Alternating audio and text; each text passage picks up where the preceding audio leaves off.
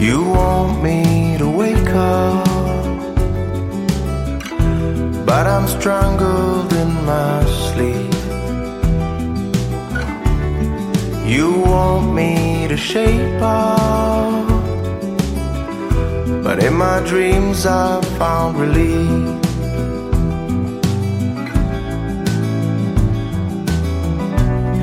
You want me to wake up, but I've been out for so long. Got plugs in my ears, got plugs in my soul.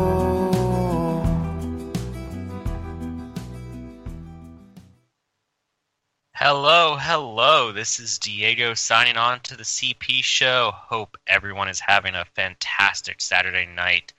It's been a busy week out here in the political world, and we do have a lot to talk about.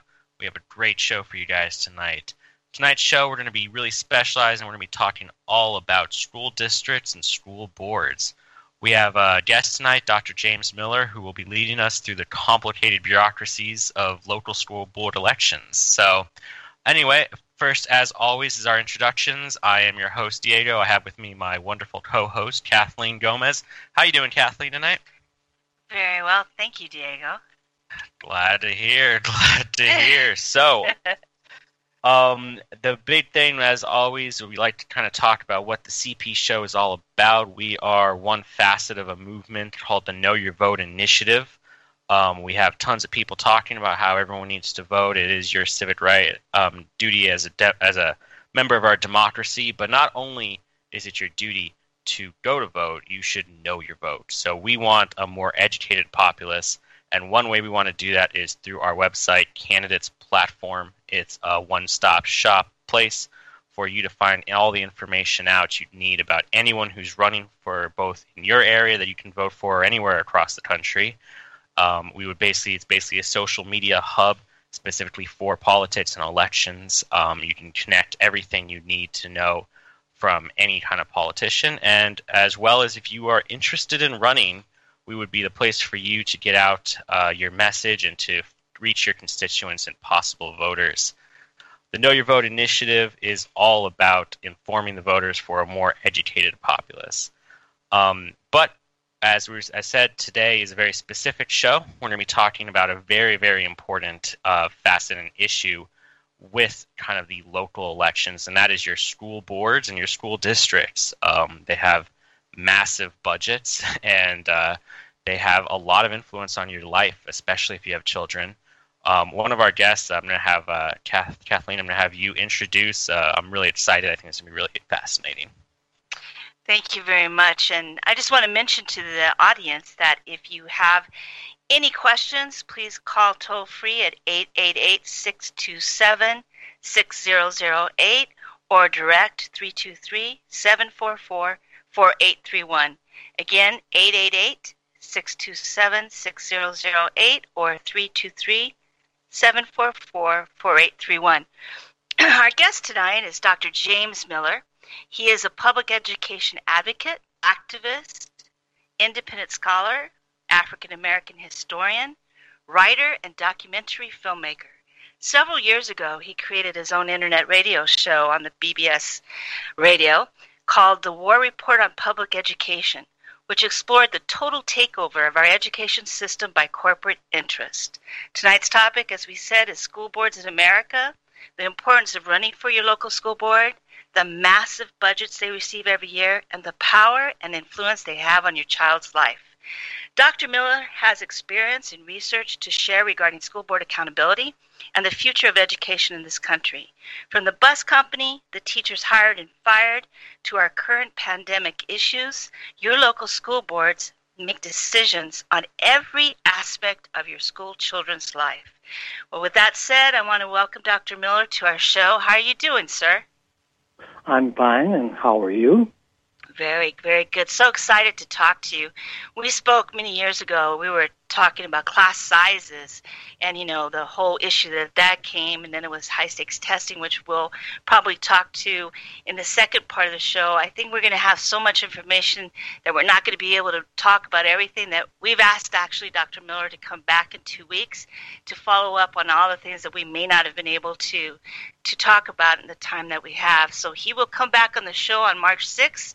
If his people say it's okay, we hope they do. And I guess one of the first things I want to ask you is if you can explain to the audience just maybe a little bit of your background on how you become so knowledgeable on school boards and understand the impact they have that daily goes on for students. Wow, that's it's a big interesting question to start out with. First, let me say that I don't have any people. You're talking to my people right now, so we get together and make a decision. Okay. And secondly, I guess because of my background in terms of going to public schools most of my life, being an educator, and focusing, one of my areas of specialization was the sociology of education. And I've been involved in education for, God, I don't know how many decades in terms of my life. And in that arena, I've looked at education, and particularly public education, from as many different facets as I possibly could. And the school board is a very, very important facet of public education. Not only just public education, probably any kind of, even private schools, if you have a school board. And you mentioned it in part of your intro, this notion of school boards have a tremendous amount of power. And we'll talk about that a little later, the type of power, but they have a tremendous amount of power. And you also mentioned in the intro budgets. Large school districts have large budgets.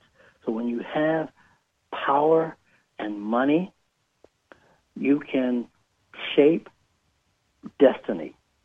And that was probably my interest in studying school board, is the fact that they can control the future by way of how our kids are educated from pre-K to PhD.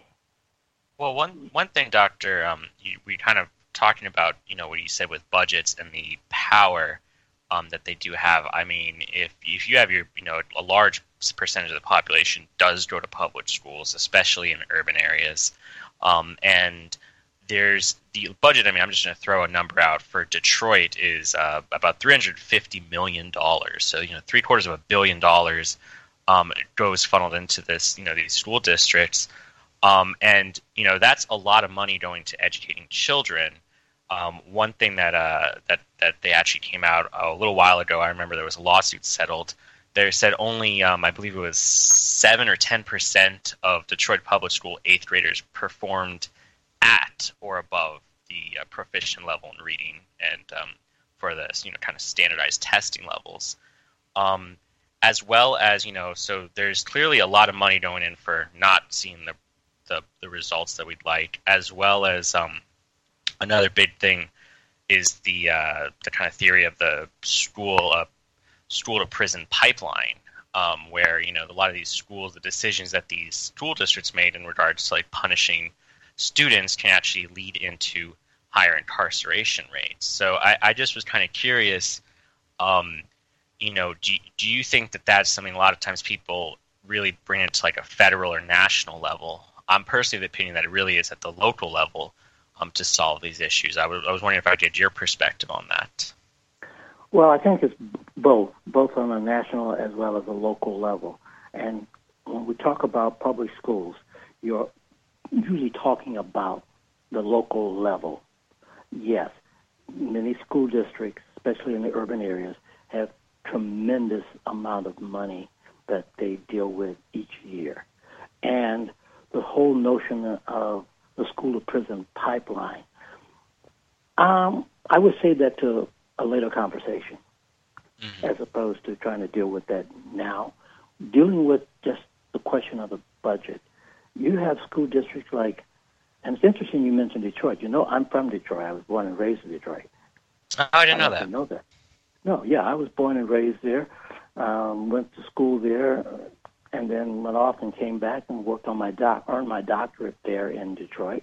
So that's my hometown. California, for example, Los Angeles has billion-plus school budget. We're talking mega kinds of money, and it is the school board that makes the decision as to how funds will be allocated to different programs, and also the various programs that a school district will have. They make that determination, and as well as the funding for those various programs. And so that there is part of the power is the budget that they have and how they utilize that budget, so that you could have disparities among different, quote, I will call groups or classes, where certain schools in certain areas will get more money than a school in a different area, so that the school that gets more money has an opportunity to be more prepared to help students gain a quality education, versus a school where they'll get a smaller budget and they can't provide the type of services or the quality of teachers. So that budget and the control of the budget is a primary function of the school board. And it is probably their single most powerful weapon. Now, do you think parents understand the fact that these budgets are as big as they are? Because one thing that I think, if you're just also looking at, say, a small town like Dodge City in Kansas, right? That's maybe 27,000 people. And I think, what was it, Diego, about $54 million is their budget for their schools? I believe, yeah, it was around 50, 55, 60 million. So that's a lot of money for a community of 27,000. But right now we have actually Ginny from Iowa on line 4. I'm sure she must have a question. Ginny, hello. Hello. Hi. Do you have a question for Dr. Miller? No, not yet. I'm just listening. Oh, you're just listening. Okay. Well, if you do, please chime in. But I think, Dr. Miller, that's my question. Do you think parents understand, and I gather that these budgets basically come from property taxes. Is that correct? In most part, yes. Okay. So what do you think?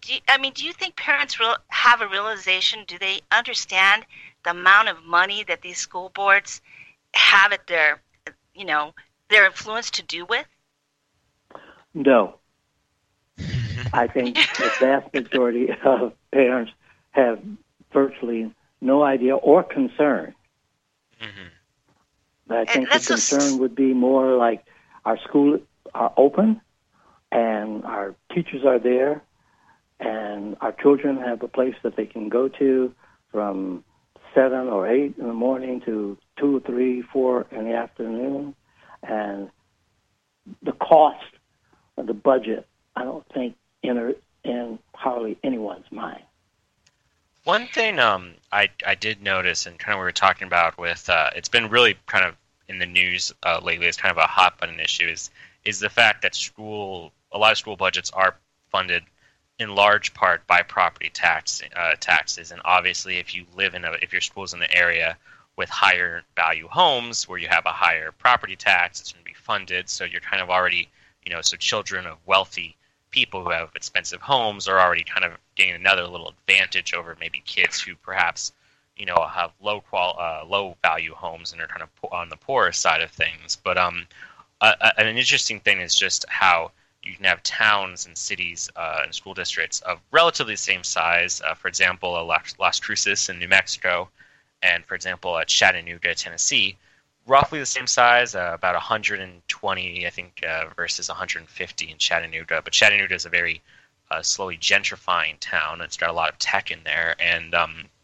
their budget is almost double. I believe Las Cruces is around $250 million, and Chattanooga's respectively is about $450 million. So you have, I was wondering if your take on this, where you have, kids from two different areas of similar sized towns who, the kids in one district are getting twice the amount of funding per student as another student. Do you think that do you think that we need a new system in how we fund schools, or is kind of the way we have it, can there be tweaked to make it better? I'm not sure I understand the question, in that property tax has always, not always, but for the large part, property tax has been used to fund education. Do you think we should change that? Yes, because Okay. you can always have a disparity.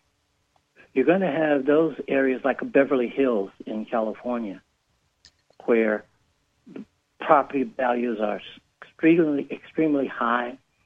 The taxes could be very high, but they also, because they're so high, they can afford to fund their schools K through 12 on a level that most cities cannot compete with. Then you have a school district in a very, like Detroit, you mentioned very much Detroit. Detroit is decimated over the last 40 years in terms of the prosperity of the city. When factories started to close down and move out of Detroit, there went high-paying jobs. There went property values nosedive. And as a result, Detroit has a very small, I'm going to say small relative tax base to raise money to pay for the education system. And as a result, the education system is in the pits. Mm-hmm. Well, let me ask you. They don't have the money. Dr. Miller, how do you get people or parents, or even I guess I would say if you own a home and you don't have children, you're still paying for education, right? Yes. How do you get parents or people to run for school board? I mean, it seems to me when you talk about the future, the people that are on the school board are going to make decisions on every aspect, whether it's the bus they hire, the after-school programs, funding for programs like reading or writing, it's just a multitude of issues because, I've been very involved in PTAs, and I understand there's just like one issue after another, but how do you get people to understand that this is very, very important for them to run for their local school board?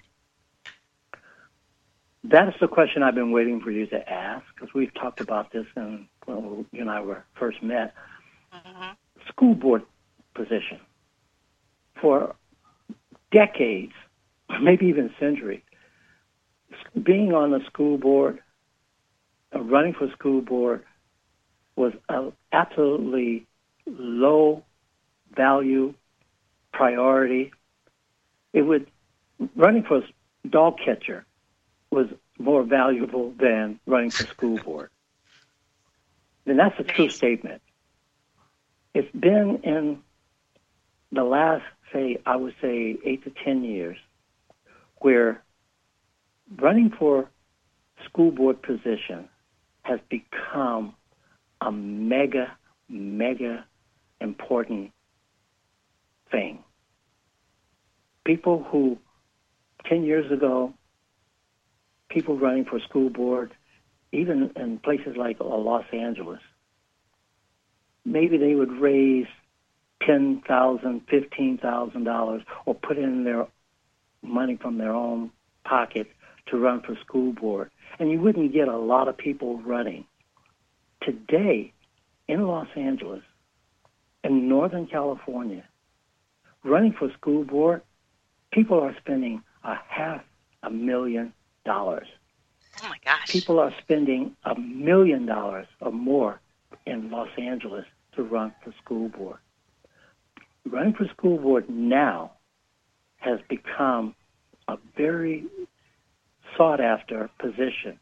It is always, I'm going to say always, but I'm going to say it anyway, almost always has been a position that people would run for as they're starting their, quote, political careers. It was low level. You run for school board, then if you succeed, you stay on school board, then you run for another office that's a higher value, political value, and on up and on up and on up. Wow. Now, school board, you run for school board, you get funding, as I said, $500,000, $1 million. You get people, big companies, corporations, wealthy individuals, bankrolling candidates for school boards because they see. Yes. Go ahead.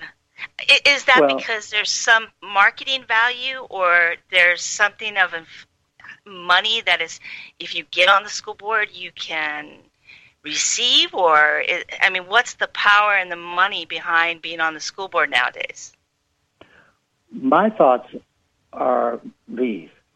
When I was on air and with the War Report, we talked quite a bit about school boards and the privatization of school boards, in that when the big companies or individuals invest their money in a particular candidate and that candidate wins, they in essence own and control that candidate. That candidate, and I think the vast majority of the time, is not really an independent player.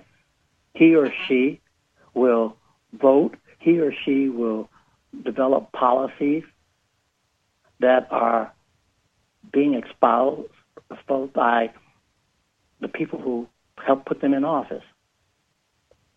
And people with money are realizing that if you can control the school board, you can control that budget that you guys mentioned earlier, but you can also control the curriculum, you can control the personnel, and you can control the personnel, the policies, and the money, then you can have kids being educated / socialized in a given philosophy or ideology that is favored by the people who are putting money behind the various candidates that get elected to school board.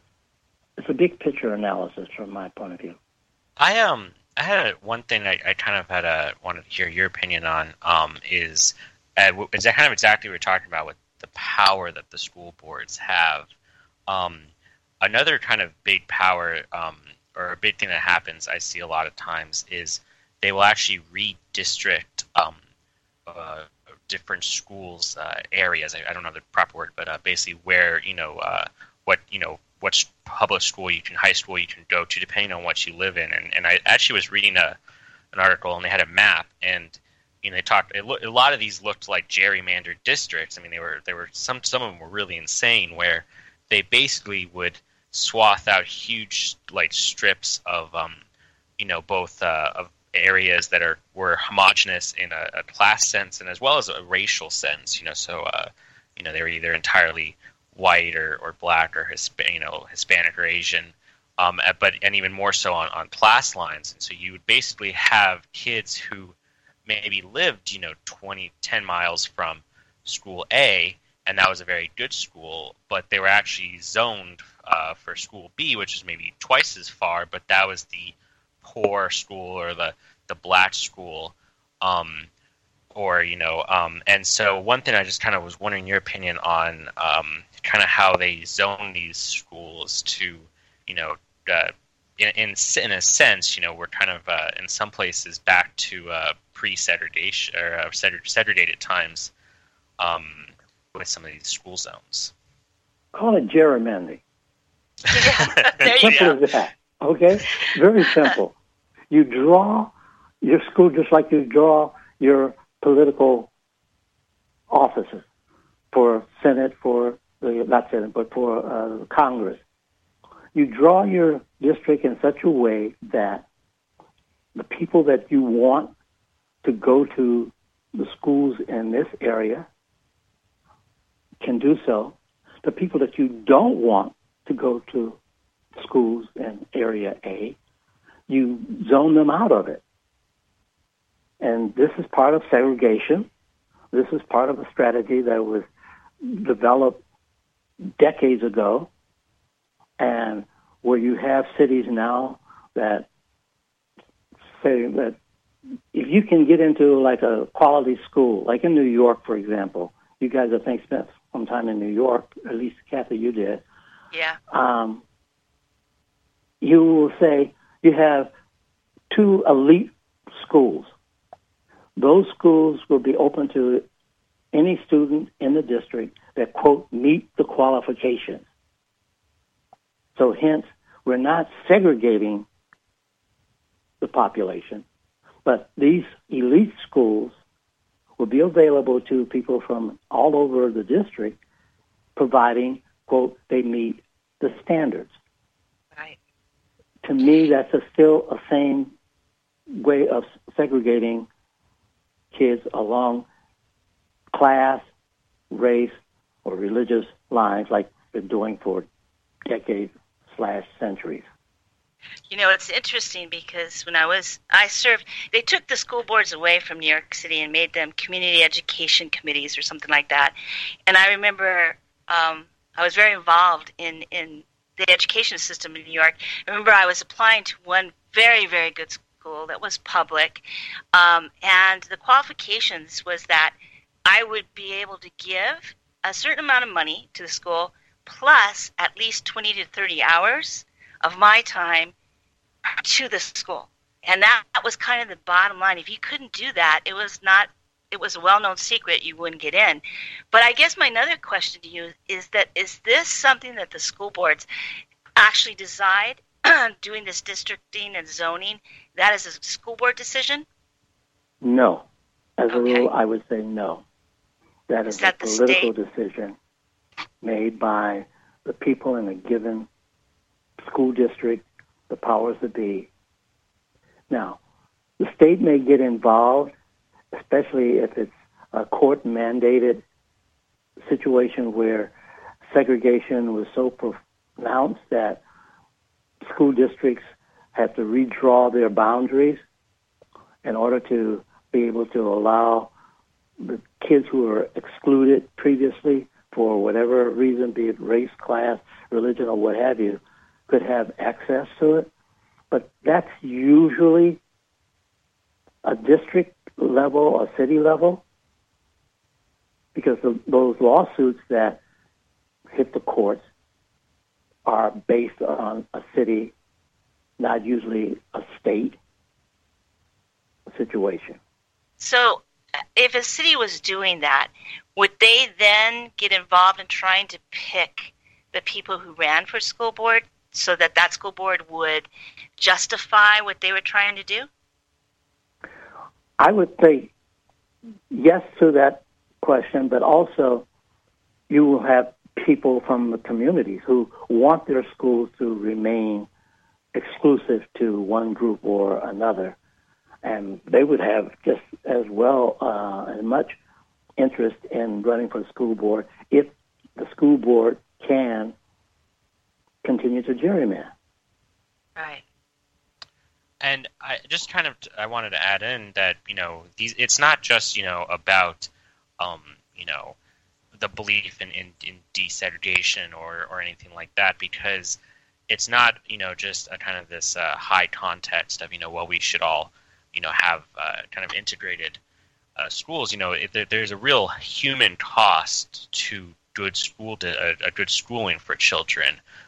The success rate and the percentage of adults who are from a school district who have a college degree, it actually exponentially increases the better the school district is. So it's not just, if you're in a slightly better district, you have slightly better odds.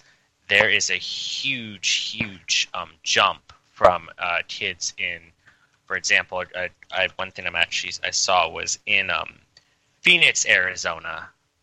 The areas that had better school districts, the kids were in some cases 24 times more likely to succeed than school students from poorly low and low funded schools. So there is a huge human component to this as well. It's not just the theory of having better schools, which I think we all would like, and there really is a huge need for that. So, in kind of summing this segment, this first part of us talking, there seems to be even more of an underlying current or underlying power. You have people running for the school board in big urban areas where there's huge money, and if you run, you're backed by, I guess, we could say marketing interest or private interest to see John Johnson win because he's going to be supportive to things like marketing in the curriculum or buying certain textbooks. Would you say that's kind of summing up what we're talking about, Dr. Miller? I would think the underlying force behind what I said earlier is that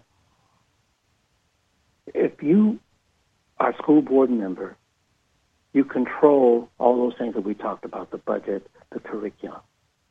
Mm-hmm. If you are a candidate who's going to run for school board, and I am going to put in $100,000, $200,000 in your campaign for you to win, I want to say it's damn near understood that you're going to propose policies or you're going to vote for policies that serve my interests.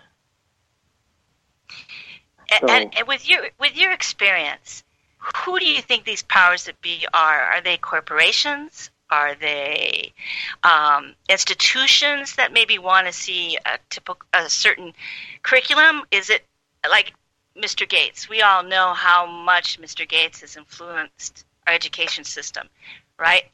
Are these the powers that are really kind of the underlying power of school boards and getting Gates certain is people one of to them run? for sure. Eli Broad in Los Angeles is another one.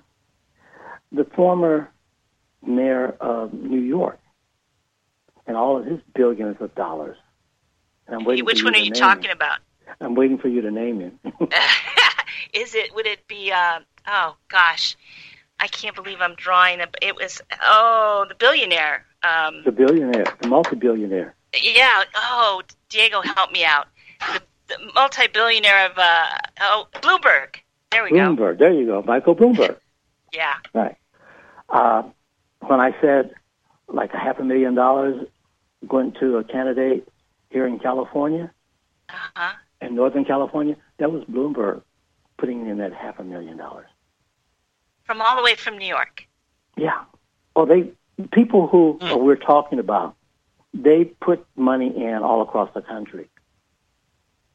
And what is their goal? He who has the money, he who owns whatever it is, the money has bought. Take a Gates. Well, let's go back even further. Back in the mid to late 1990s, most schools in Los Angeles did have computers. The few schools and that's when principals had their own budget and they could make a decision how they're going to use their budget. If they wanted to develop a computer lab, they could. If they wanted to expand the library, they could. So that those schools back in the 90s, and I know about this because I was a sub for a year in the late 90s in LAUSD, Los Angeles Unified School District. And, I mean, even high schools didn't have computer labs, let alone classrooms. I was at an elementary school that had a computer lab. The principal used her discretionary budget to create a computer lab. She happened to like Apple products.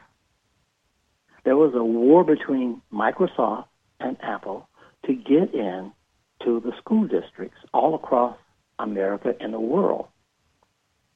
It was a very, like Apple and Microsoft have had wars that were really, really nasty.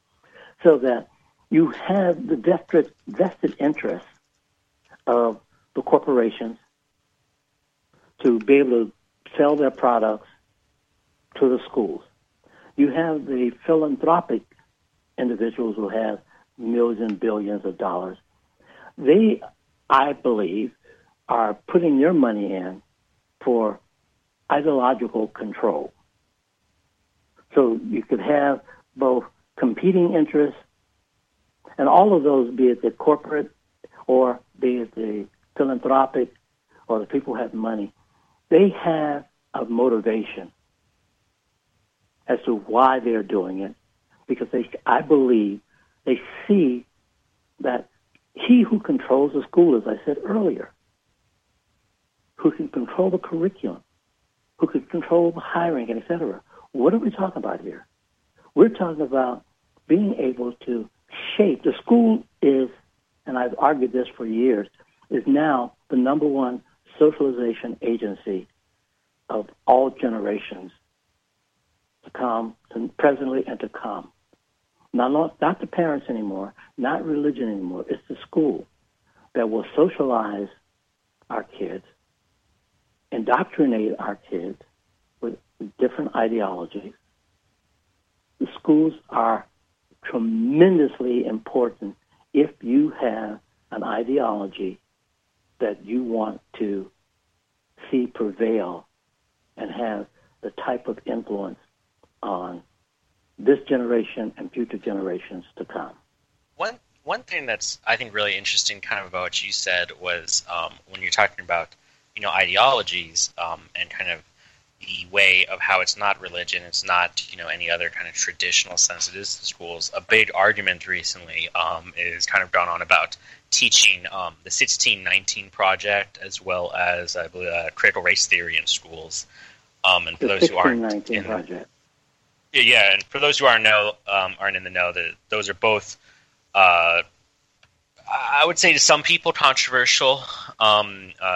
Basically, things about kind of looking at examining race as it pertains to kind of the history of America, and in the past how that kind of worked. And so there's been a big kind of push. Obviously, some people feel that it is either unpatriotic or is too critical of the U.S. and obviously others feel that it's important to reckon with certain aspects of the past in America. So there really is, like you said, that big push on both sides of people.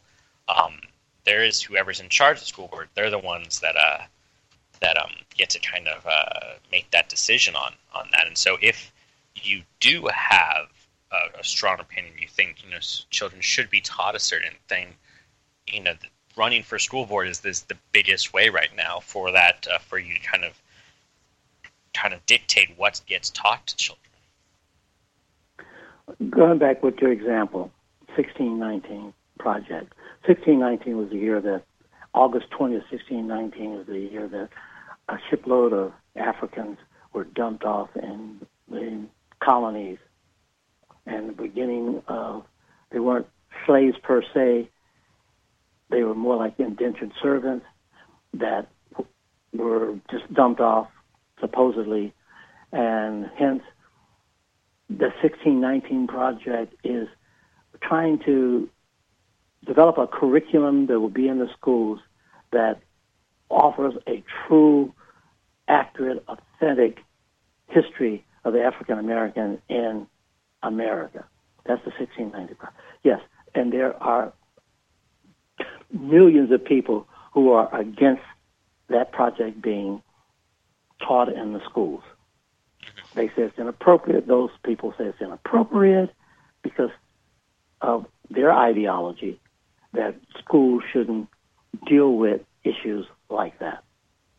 Now, if I understand your question and your lead up to presenting your question, the school board, yes, could, and most like in most cases, they make the decision about the curriculum. They don't make decisions about the textbooks.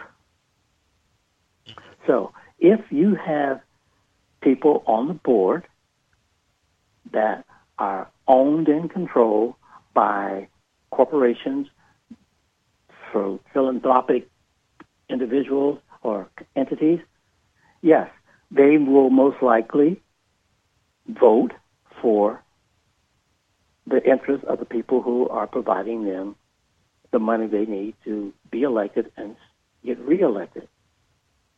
That has been the way for a long, long, long time. I understand that Jenny from Iowa has a question.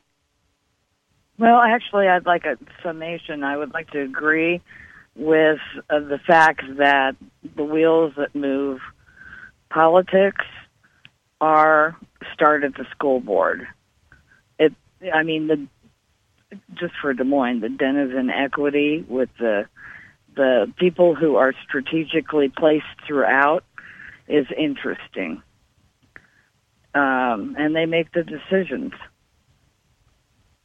And you're saying they're making the decisions of who's hired and everything, huh? Oh, yeah. It's gone on for decades. Well, ever since Terry Branstad got back in as governor. I mean, businesses in the community and in the state, they run, with what they want. And right now, our whole state is extremely conservative. And the businesses are in there with the school boards and the city councils, and it's the people they want. They put in strategically. They get in. A great deal of privatization. Of course, bunches of money being funneled into the religious entities, parochials. Just in Des Moines, I've seen massive segregation of neighborhoods. It's interesting, Dr. Miller. I'm going to go back to you. When we talk about running for school board and the power that they have and the influence they have on business, for instance, the bus company that you hire to take the kids from, say, basketball to a neighboring town, that's a lot of money. So running for school board kind of enhance your power, I guess what you're saying, is enhances your power that can lead, like you were saying, to going to city council and moving on up. What would you say to a parent who is just frustrated with the fact that, I remember raising my kids, every time I turn around, there was a new math system,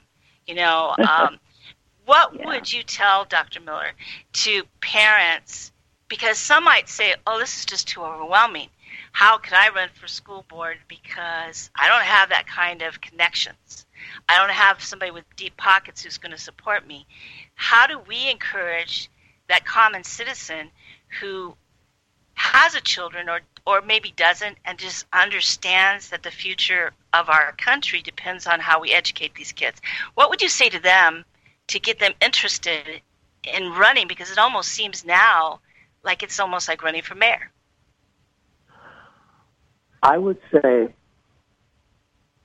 what we're talking about now, your show, if parents were to listen to a show like this, become aware. And when I was on the air, I had a paradigm. My purpose was to create awareness, understanding. Those two would lead to emotional engagement.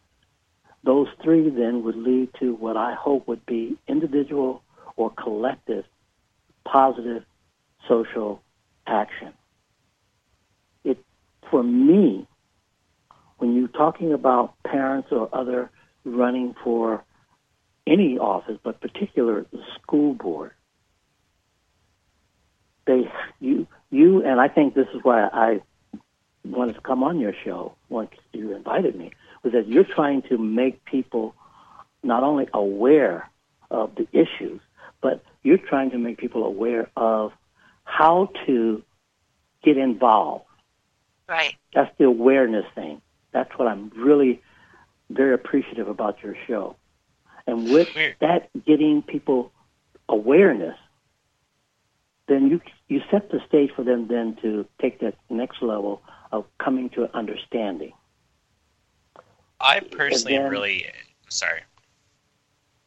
And then the third level, with those two, that emotional engagement. That's where, and that's when you're going to get people who would be interested in running for a school board. And especially if they have children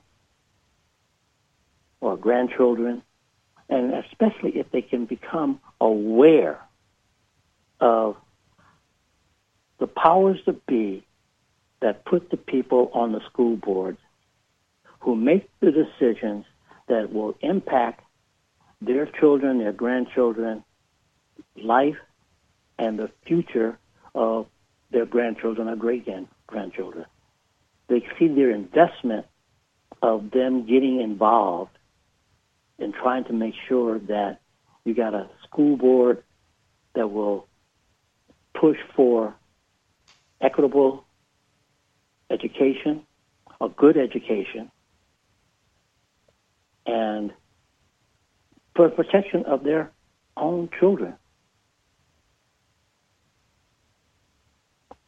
That's One my thing, answer to your question. Yeah. One thing that I think, like kind of what you were talking about, is politics. I think for the first time in a long time, if not ever, has really kind of captured people's interest, and we have now kind of a interest in running for politics, but as well as being kind of pretty well politically informed. And I think that's fantastic. The one issue I've noticed is that it tends to be on a government, state, federal, or even maybe county, regional level. And I think that's really one goal we have with Candidates Platform, with kind of the Know Your Vote initiative, is we really want people to get involved with school boards because it is definitely, in my opinion, a approachable thing. It's not, when you run for school board, you don't have to have an opinion on, a lot of these heavily debated social issues. It's really, for the most part, it's a very approachable way to kind of get involved. And I really hope that people, and we can maybe help change that, where people look at their school boards and look at, and utilize the same interest they have in politics on the social side, social values side, with the kind of school boards and the children, and kind of what happens to that. I mean, one kind of thing I want to just touch base on before we have to end is something that's happening right now, where school boards are deciding if students go into class to learn, or if they're still doing remote. Some school boards have started to go back in class. Some haven't, and people have a lot of opinions on that. And I really would like for people to get more involved in that. But I would like your opinion, Dr. Miller, if you don't mind giving it on kind of your take on this COVID, school from home situation. And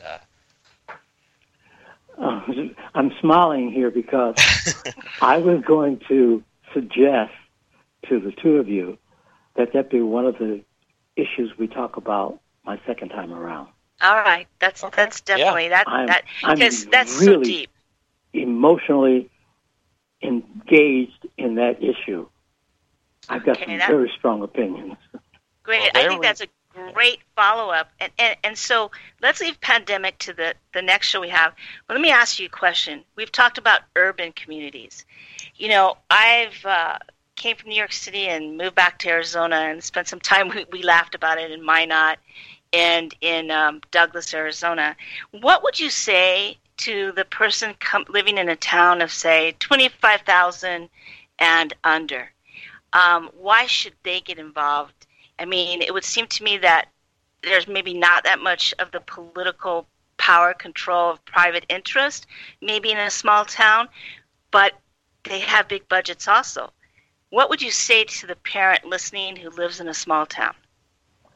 Kathy, you're going to have to really delineate more here, because in a small town of 25 and 99%, 100% of the town are white, rural residents, they're going to have a set of issues that is peculiar to that population. Right. But if you're out in another town where you have 5, 10, 15, 20, and most of that town is, say, a southern rural town that may be black or Hispanic, you're going to have different issues there. If we're talking about, in my view, a homogeneous population, you may then have issues around religion, because maybe religion is a very, very powerful institution in that small community. Right, right. And they want to, they don't want, go ahead. Well, I guess my question is then, if you're a parent in a small town and say your community is very religious and they're pushing religion in the curriculum, is it possible for that parent who has a different view to be able to be successful if they can get people to vote? Because, that's the other question. When you go to vote, how many people know who's running for school board? Very few, right? Mostly, I would think. How does that parent who says, why should I do it? I'm just going to be an uphill battle. I'm in a religious community, but I'm very passionate about where I want my child and what I want them to learn. And maybe there's other parents that he knows feel the same way. Can that parent run and be successful? I doubt it. You doubt it? I tell you, I know that was a very quick, snappy answer, but going back to what we talked about earlier, education now is highly politicized. Even in those communities, small communities that are homogenetic in makeup, is politicized. If the issue is not religion, that you're not teaching the proper education to our kids because you're not emphasizing the Bible, that may be an issue. And if you're that lone wolf who doesn't want your kids to be religiously indoctrinated, you're not going to, in my view, and given the makeup of the town, I don't think you have a snowball's chance in hell. What if you got a slate? What if you, as a parent, decided, okay, there's 3 positions opening up for school board. I'm going to find 2 other people who are like-minded like me, and we're going to run. I think, and maybe this is where we see Candidate's platform being so helpful, is that we can give you that platform to get your message out without having to raise a lot of money, without having to go to the people with deep pockets or your religious leaders, and be able to get the word out that this is what you're doing, and there's just 3 of you that believe this, and if you believe the same way that we need to get religion out, let's say use that as an example of our curriculum, you need to vote for us in. You think they have a chance then? No. Kathy, what you guys are doing is why I was very excited about being invited to come on your show. Creating the platform, helping individuals to understand the electoral process, and being able to hopefully help in that regard is incredible. But there's limits to it. Right. Again, look at, and I'm going to lay it out, look at the Republican Party. Look at what's happening to them now, the fracturing of the party. And people who are Trumpites, very conservative, versus even the legislators in the Senate who are trying to, quote, take back their party from Trump. They have the recognition, but when they go back home, if they from an area that the people are so conservative, so radical in the sense that they are the Trump supporters and share whatever Trump's vision was, which I never understood, then you're a lone wolf guy or a woman. In my view, and maybe a cynical view, they don't stand, as I said earlier, a snowball's chance in hell. Within the system that exists now.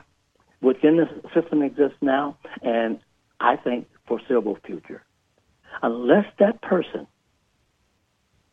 can go out and convert or change people's perception, their values on a large scale, it's not going to happen. Well, it's interesting because you did this kind of thing where, didn't you go to Detroit to try to help a community change the school board? We were talking about that in a conversation Yes, I did. And the same thing in Buffalo, New York. I think that would be really interesting to touch on base when you come back, is how you were able to do that and what it took to do that. And again, I think that I get very excited in what you're saying because I see the candidates platform as a way to help that lone wolf or a couple of lone wolves who really are passionate and want to get involved as a way to do it, because we have to admit that today in our society, getting involved in politics is not easy. To actually run, you know? There's a bigger picture that you're dealing with. We're talking about human behavior. We're talking about attitudes. Attitudes can be extremely hard to change. Mm-hmm. As a social psychologist, this is one of my primary areas of study, is social behavior. That's what I do. I study social and behavioral science. I'm a social and behavioral scientist. And change is very hard. But it can be on done. An individual level as well as on a group level. Not impossible, but very hard. Well, I think I'm going to have to come in here and unfortunately do the sad dishonor, of cutting us off. We are running close to our time, but this is the good news. This is the first half of our two-part with Dr. Miller on our next show, which will be in 2 weeks, March 6th. Same time, we will be talking, going in more in depth. We'll be talking about the COVID, kind of the lockdown, staying in schools versus going in person. I would like to, maybe we can bring up a little bit more about we talked earlier about the school to prison pipeline. I think that'd be a really interesting thing to talk about. As well as we're going to be continuing talking about school districts and school boards. I wanted to thank everyone. Thank you, Dr. Miller, for coming out. It's been a fascinating show, and I've learned a lot, and I hope our viewers have as well, on just kind of the intricacies that go into this. I want to wish everyone a great night. I hope everyone has a fantastic rest of their day. We will be here same time in 2 weeks. Everyone have a great night, and we will talk to you soon. Good night. Yes, and don't forget, Canada's platform is going to be a way for the lone wolf to get out there and be able to run. So tune back in. We'll talk about that, and we'll dive deep into the stuff that school boards do. They do a lot. They have a lot of control and a lot of power. Our website is candidatesplatform.com. You can find us at Twitter at CandidatePlat, as well as on Facebook at Candidates Platform, and LinkedIn as Candidates Platform as well. Everyone have a great night. And I thank you for inviting me on your show. We're happy to have you, and I'm excited for 2 weeks. In 2 weeks, we'll be really prepared with a lot of questions for you, and I hope the audience is too.